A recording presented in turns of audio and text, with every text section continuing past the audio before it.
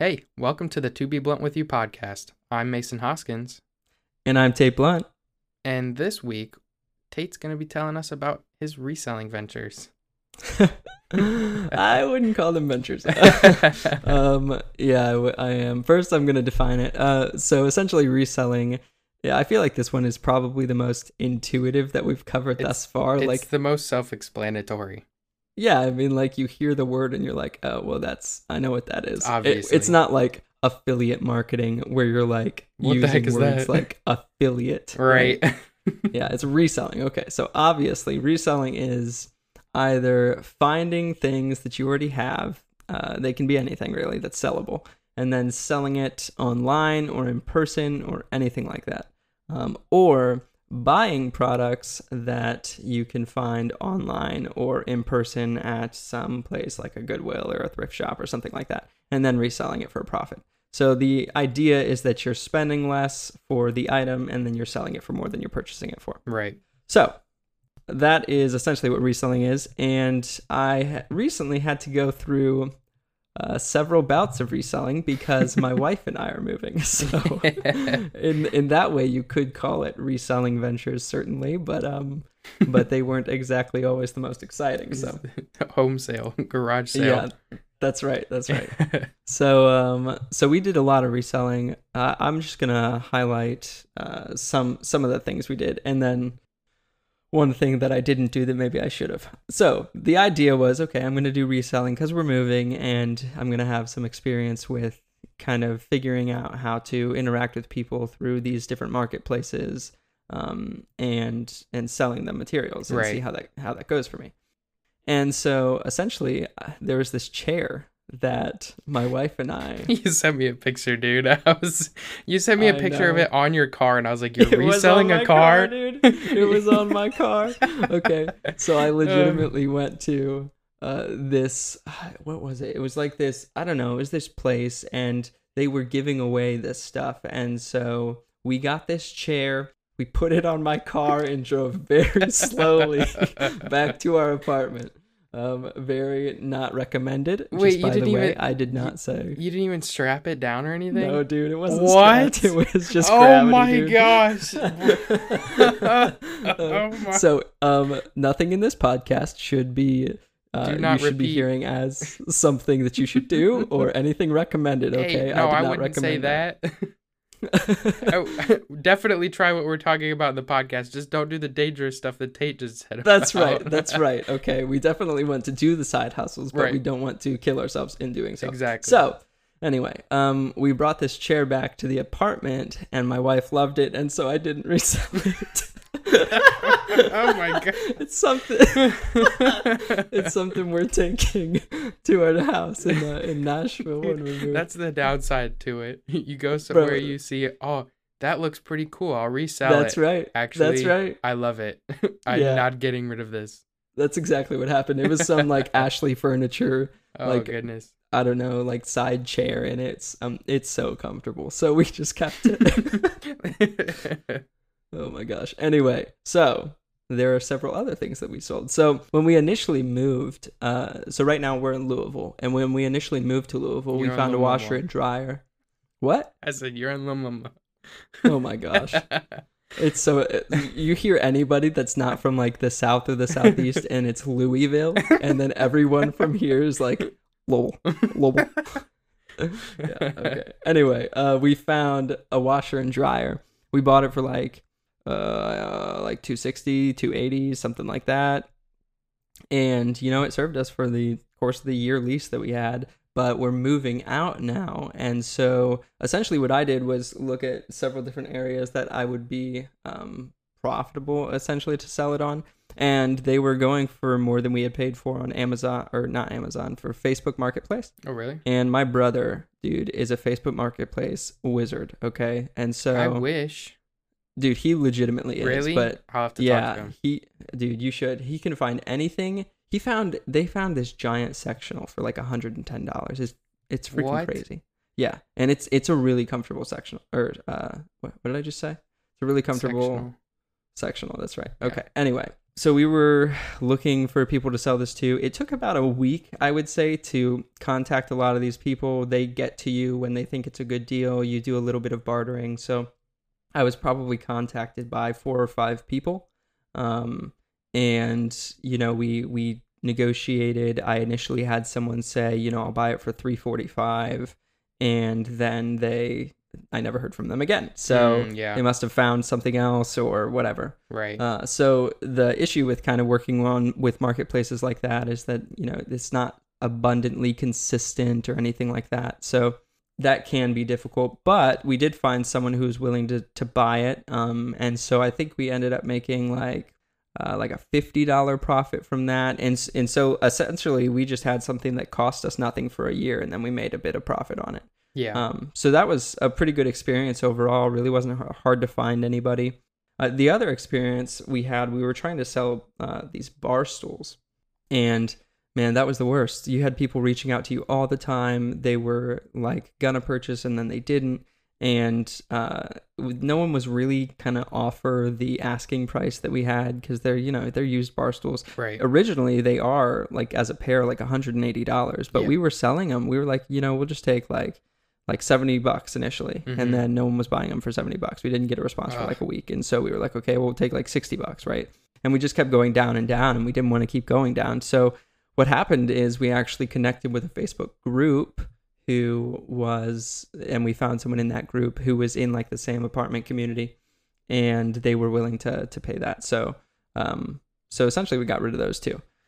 But the reselling overall, I felt like it was a pretty good experience. Like, I don't think it's a bad side hustle. Right. It's just, I've found that it seems to be a really good side hustle for people who are inclined to buy things. Yeah. And I'm more of like the saver investor kind of guy. Yeah. And less of the buyer purchaser. My brother is like a super buyer purchaser. Like, he's always buying something and like trading something. And so for him, this side hustle would be like intuitive. Yeah. And there's several people that I know who have done this sort of thing. Like, I have a friend in Nashville, actually. He's a mechanic, basically.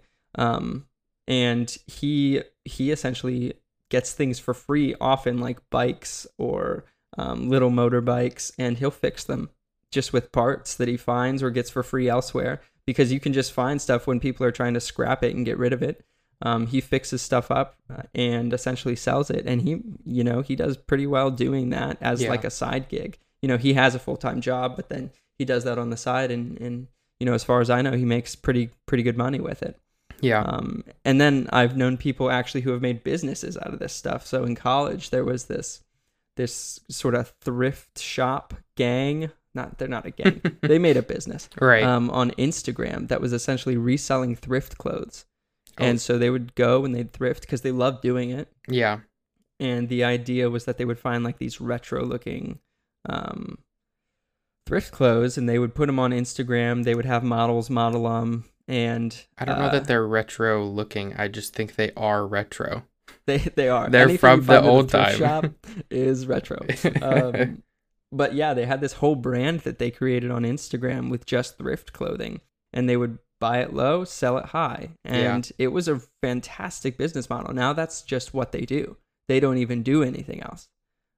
They love thrifting, and they created the front for Instagram, and now they're doing really well. So yeah. It's definitely a thing that you can make into a business, but I would say it also takes time. Yeah. And it takes effort. There's certainly like a lot that goes into it, especially if you're planning on doing it for like something that's relatively long term.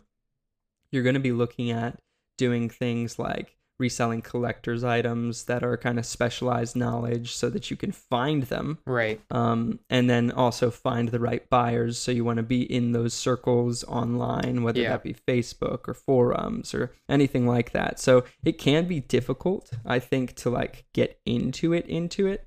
But if you do get into it, it's profitable. It just takes a serious hustler and someone who really likes to consume. Yeah. So I have had a little bit of experience with reselling as well. I mean, I recently just resold my desk and had bought new ones. So, but it took like 3 months for me to find a buyer for it. And every time someone contacted me, immediately I would contact them back. Next day, they would contact me like, sorry, I don't want it anymore.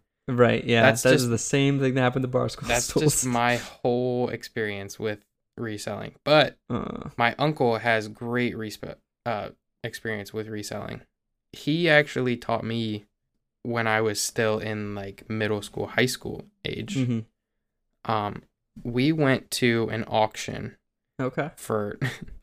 and it was a whole bunch of just stuff that was donated from people, old like metal signs for or for companies. They had a bunch of just random like collector's coins. So there was a whole bunch of expensive stuff there, but there was also a whole bunch of like not so expensive stuff that was like junk or whatever.